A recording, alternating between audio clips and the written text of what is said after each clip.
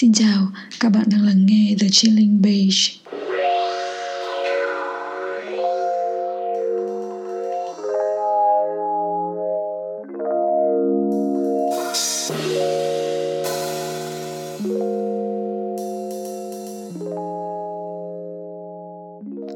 Hello mọi người, cả nhà ơi, hôm nay thì mình sẽ tiếp tục nói về những chủ đề khiến mình nhớ Nhật nhé.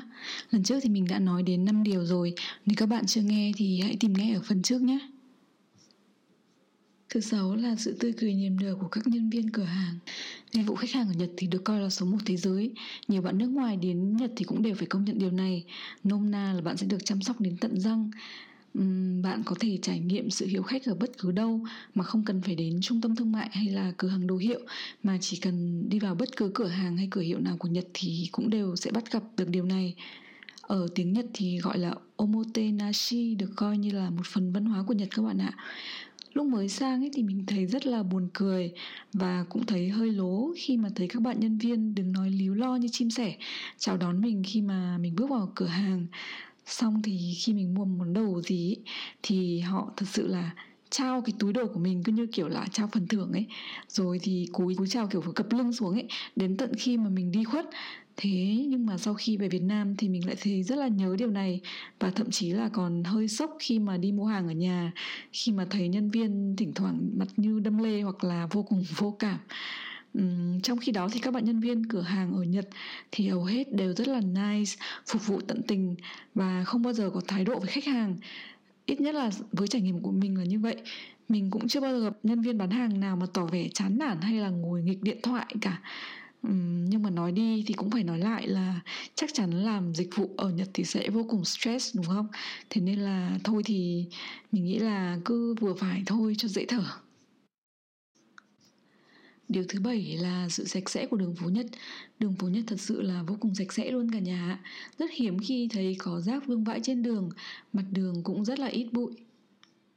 Có một điều kỳ lạ là ở Nhật, khi ra đường rất khó tìm thấy thùng rác công cộng, khiến nhiều bạn mới sang hoặc là khách du lịch rất là lúng túng không biết nên là vứt ở đâu.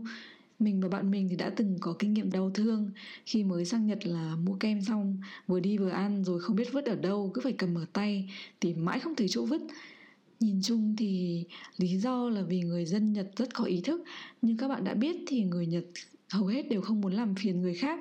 Do vậy để mà không ai phải dọn dẹp đống rác của mình thì người Nhật sẽ đều giữ rác cho đến khi tìm thấy chỗ vứt rác đúng nơi quy định thì mới vứt, chứ không xả lung tung ra đường.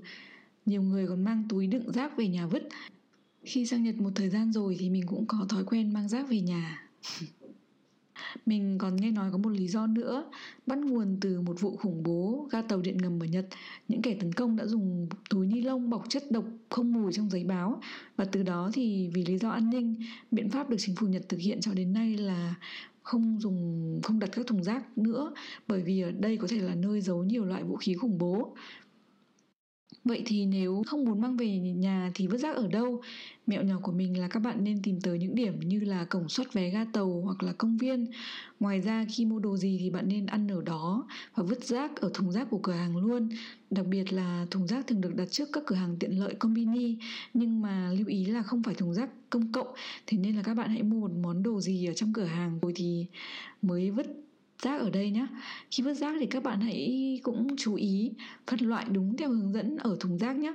Về cách phân loại rác ở Nhật thì mình sẽ nói riêng ở một tập podcast khác. Tiếp theo thì mình xin chia sẻ một số những thứ gắn bó riêng với cá nhân mình. Thứ 8, đấy là căn phòng ở Tokyo. Đây là nơi mình gắn bó suốt 2 năm nên chắc chắn là có rất nhiều kỷ niệm. Vì mình không muốn mất quá nhiều thời gian di chuyển trên tàu và muốn ở khu trung tâm để tiện khám phá nên là đã thuê căn phòng này. Từ nhà mình đến trường thì chỉ mất có khoảng hơn 10 phút đi bộ, và đến ga tàu là 3 phút đi bộ. Khu này thì cũng ngay gần Đại học Tokyo và công viên Ueno. Đi tàu đến khu Ginza hay Hoàng cung chỉ mất 15 phút, và đến Shibuya thì là 30 phút. Khu mình ở chủ yếu thì xung quanh là các văn phòng và các cửa hàng nhỏ, rất gần siêu thị, quán ăn. Chuyện đi tìm nhà hay rất nhiều những thứ khác liên quan đến nhà cửa mình cũng xin phép chia sẻ ở các lần sau, nhưng tóm lại là nếu được chọn lại mình sẽ vẫn chọn ở đây. Thứ 9 là đường đến trường.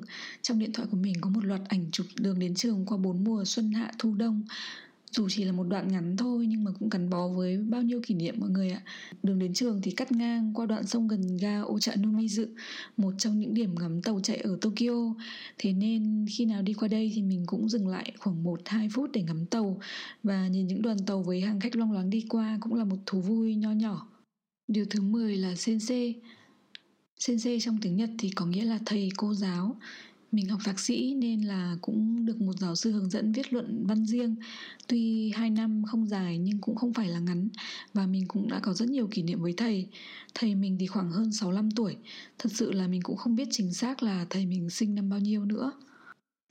Nếu nói về hình ảnh của người Nhật trong mắt mình thì thầy mình chính là đại diện tiêu biểu nhất. Thầy mình rất là hiền và luôn quan tâm đến sinh viên, không chỉ là trong việc học tập mà còn cả trong cuộc sống nữa. Mình đã tâm sự với thầy mình rất nhiều thứ và luôn được thầy cho những lời khuyên bổ ích. Cho đến giờ thì đối với mình, thầy vẫn luôn là một người rất đáng kính và mình rất biết ơn thầy. Mình vẫn cố gắng giữ liên lạc với thầy dù việc học hành đã kết thúc. Như vậy là 10 điều về nước Nhật đã kết thúc rồi. Thật ra thì mình còn rất nhiều thứ khiến mình nhớ Nhật nữa. Nhưng mà thôi mình xin dừng tại đây. Nếu các bạn quan tâm thì mình sẽ xin chia sẻ ở các lần tới nhé. Có một điều mình muốn nhắn nhủ với các bạn rằng nước Nhật thật sự là rất đáng yêu cả nhà ạ. Nên nếu có dịp thì mình mong là các bạn hãy đến Nhật để có những trải nghiệm của riêng mình nhé.